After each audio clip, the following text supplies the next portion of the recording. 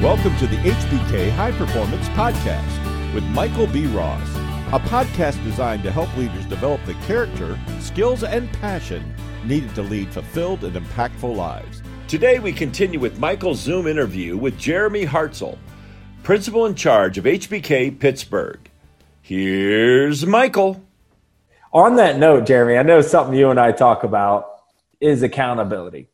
Everyone likes talking about accountability in boardrooms with other leaders, and then it comes down to actually doing it. And there's such a fine balance. I think you're really good at this, and that's why I wanted you to speak on this. How do you hold people accountable while still maintaining a great relationship with them? Yeah, that's a tough one, Mike, and it's one that I work on every day and try to instill in the leaders who work with me the importance of it. And it's a couple of things. One is you have to realize what your role is. At every level within the organization, you have a different role. And part of that is I want all of my people to like each other, to work with each other well, to have mutual respect and admiration for each other. I want you to always want to have the job of the person above you, frankly, because you look up to them and you say, wow, that's what I want to do someday.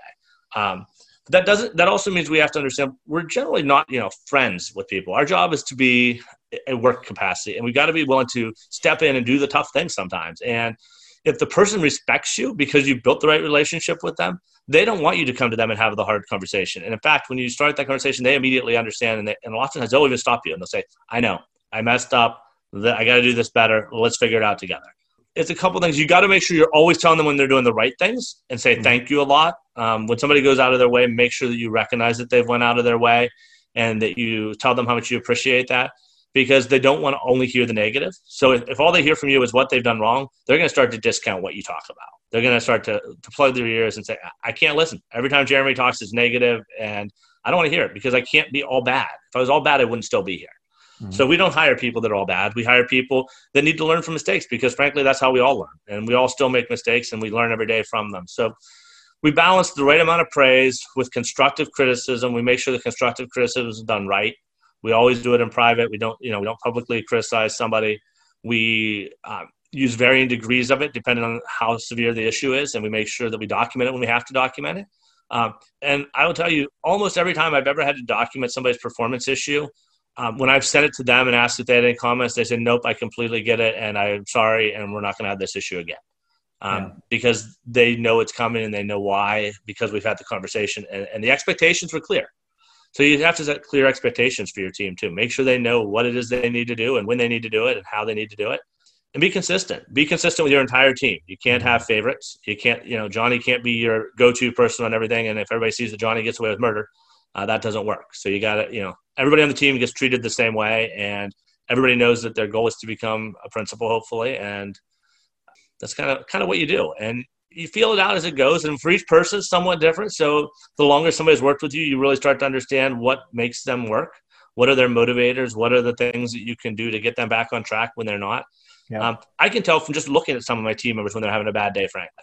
I don't need to do any more than walk past them in the hall, and I know, wow, so-and-so is not having a good day. And then I'll try to stop by later on just to say, hey, are you okay? What's going on?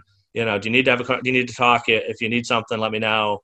But on the same side, if there's an issue that day, we're still going to have that conversation and figure that out together.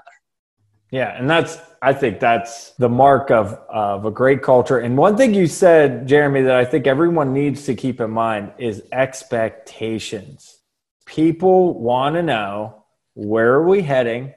What is expected of me? How do I contribute? Show me how I contribute. Stanford did a study. They showed that 1 out of 5 people have proper critical thinking skills. You'll hear leaders that scoff at that. Oh, that sucks. No, that's just the way it is. Don't fight it. Work with it. Clear expectations, I think, are one of the most important things. But it's hard to sit down and take the time to say, here's what I expect from each team member. Deliver those expectations. Make sure that they reciprocate and they understand and they can give you feedback on that. That is, to me, what I've seen a lot in coaching, consulting, leadership, and cultures throughout the years is always shortchanged when it comes to the team. What's something that you do that's very practical with expectations that a leader might be able to take? So I think what's important is that you set the expectations broadly for your entire team, but very specifically for those who report directly to you. And then you in turn empower that group of people to set the expectations for those that work for them. And you do that kind of down the chain. So, I set broad-based expectations for the entire office in Pittsburgh at the beginning of every fiscal year and talk about our goals and where we're going and what we're going to do as an office and how we're going to accomplish it. And then I work very specifically with my senior managers and senior directors and my managers who report up directly to me on very specific goals for each of them. And then I say, okay, you've got your goals. Figure out what the people that report to you need to do to make you successful so that you can meet your goals, so that in turn I can meet the office-wide goals that I have to report out to our executive committee.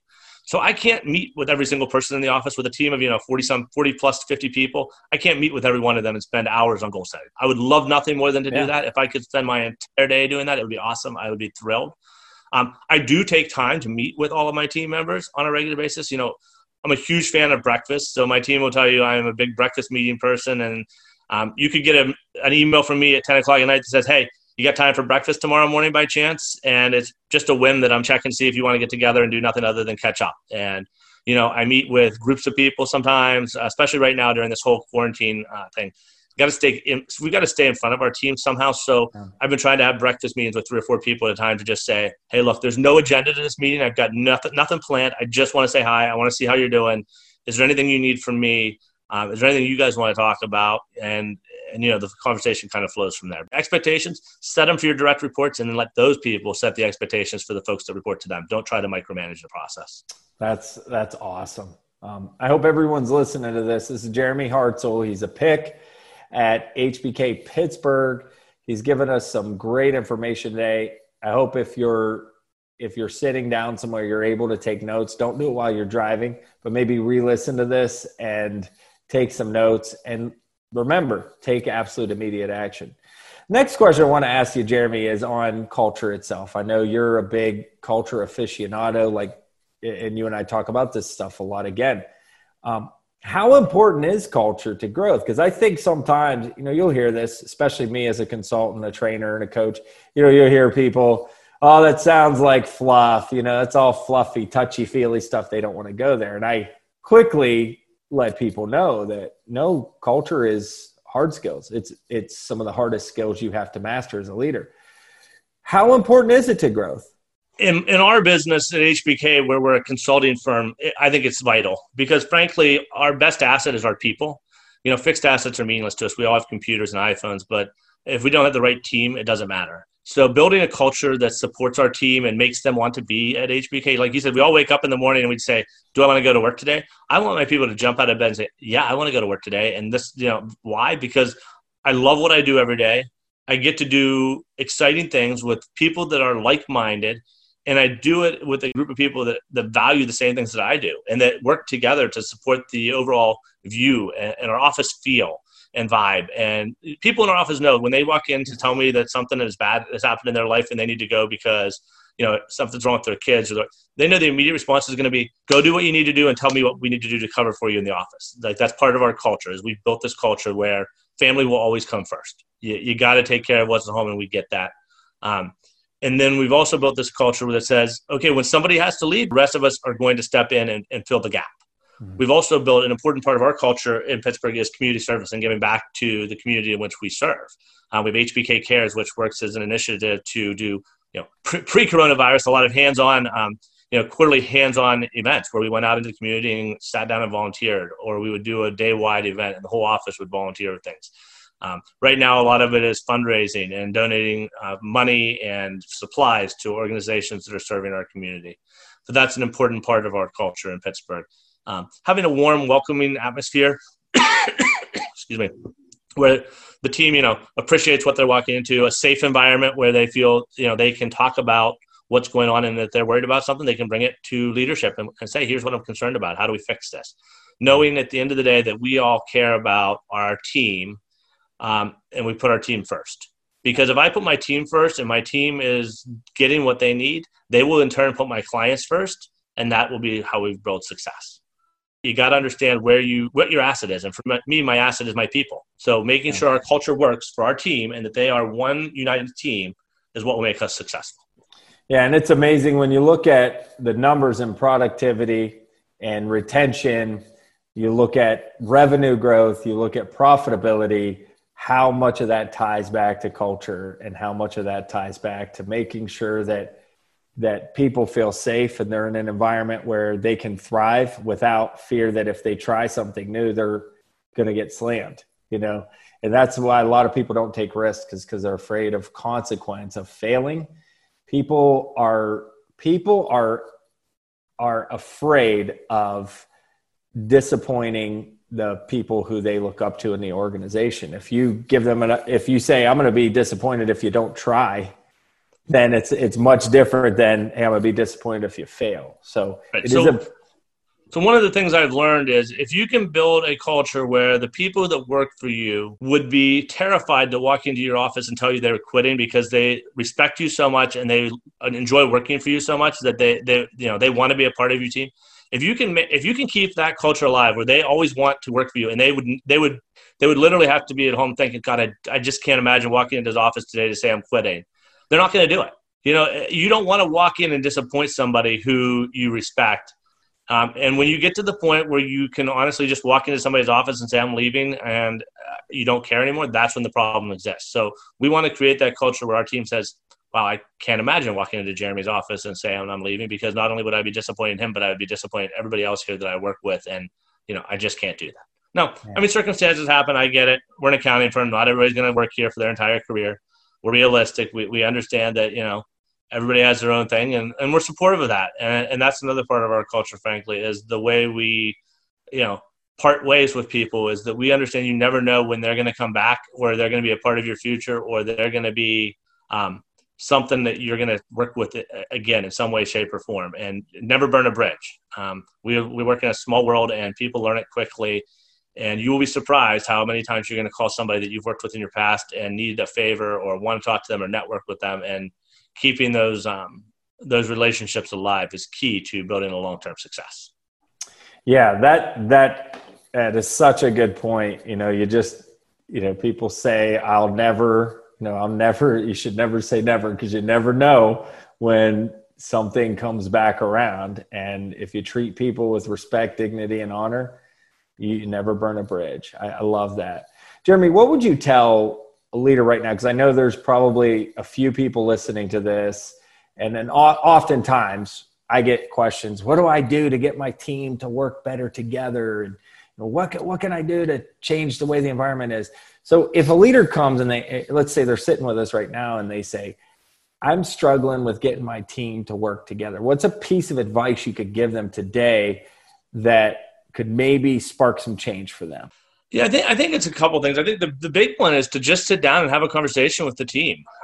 Pull the whole team together, actually, and say, look, something's not working right now, and it's our job as a team to figure out what that something is. And frankly, we're not going to leave this room until we resolve it. So we'll order in lunch or dinner or whatever we need to, and we're going to sit here, and I've got some thoughts, and I'm going to put out, some questions. I'm not going to give you solutions, because my job, frankly, as the leader, is not to always have all the solutions. My job is to spark the conversation and give you guys the ability to figure out the solutions. So I want you, the team, tell me what we can do differently. What are the roadblocks? And then as that meeting progresses, maybe stop at some point and break into a couple smaller groups, and then have sub meetings with the smaller teams and say, okay, here's what I'm hearing from your group, and this is what I think maybe you're saying. Am I right? And how do we resolve that? Get all those thoughts together, then come back together as a group and lay out, okay, here's the vision we all as a team just agreed to. Put it on paper and say, this is what I think we need to do. And if we're all in agreement and we all now say, yep, this is our vision and we're going to work together to make it happen, then we're going to be good. So it's have the conversation. Don't be afraid to call the team together and say, this isn't working and we need to figure out why. Yeah. And if you know it's one person, frankly, privately call that person first and say, look, you're dragging down the team right now, and these are the 3 reasons that you're dragging them down, and I don't know what the answer is. Yeah. Are you not happy here? Is there something going on at home? What can I do to help you? And assuming you want to be a part of our team, how can we get this back on track? And by the way, if you don't want to be a part of our team, how can we work to make that happen? Because we'll fill the team with the right players, and attitude is 100% of it. You got to all be in it. Everybody needs to want to be a part of the team. And when somebody stops wanting to be a part of the team, you got to meet with them and figure out what happened. And sometimes it's frankly just as simple as, I'm having a crappy time at home right now.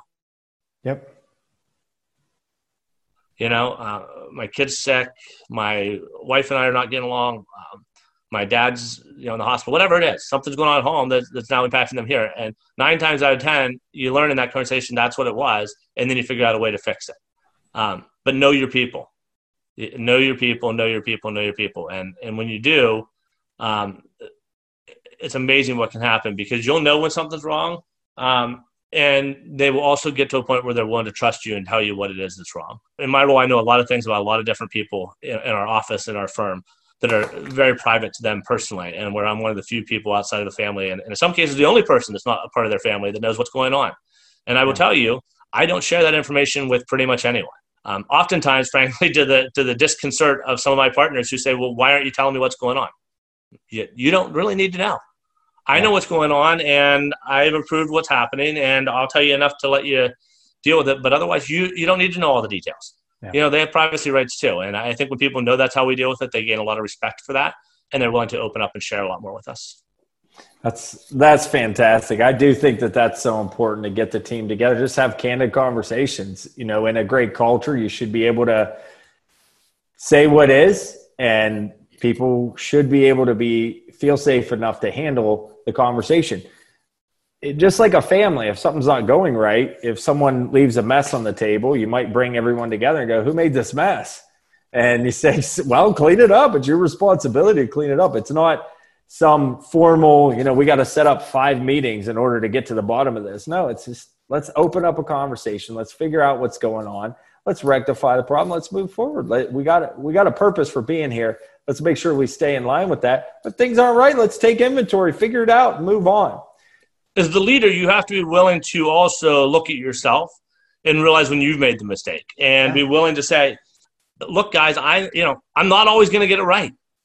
I try my best, and I make hundreds, if not thousands, of decisions in a week. And am I going to get some of them wrong? Yeah, I'm human.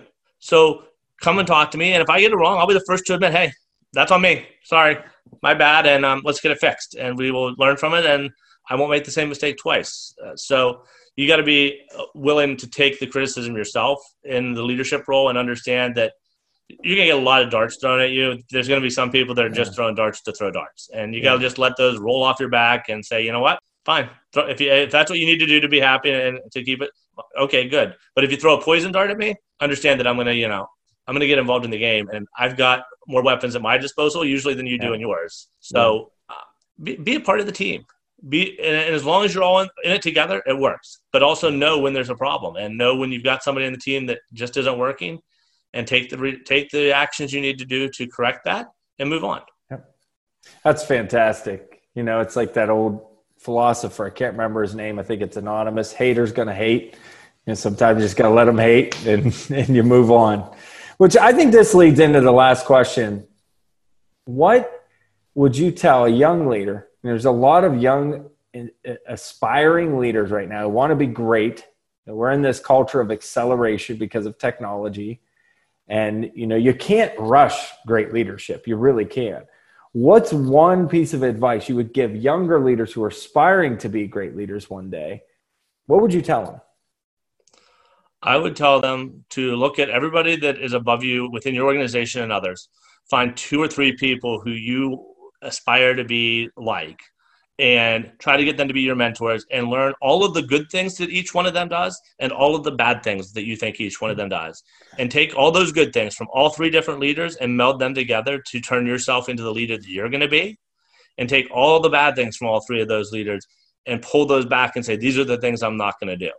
Yeah. In my career, I've been fortunate enough to work with some amazing people, both before and during my time at HBK. And that's what I've done, is I've looked at people who I really respect and who I thought, wow, I want to be like them someday. And I still do this today. While I'm a pick here at HBK, it's not my last role that I want to have in life or in the firm or anywhere else. So I'm still looking at people who have other roles and opportunities and saying, this is what I think they're doing right, and this is what I would do different. And I constantly keep that in the back of my head in some cases, and in some cases on an actual list.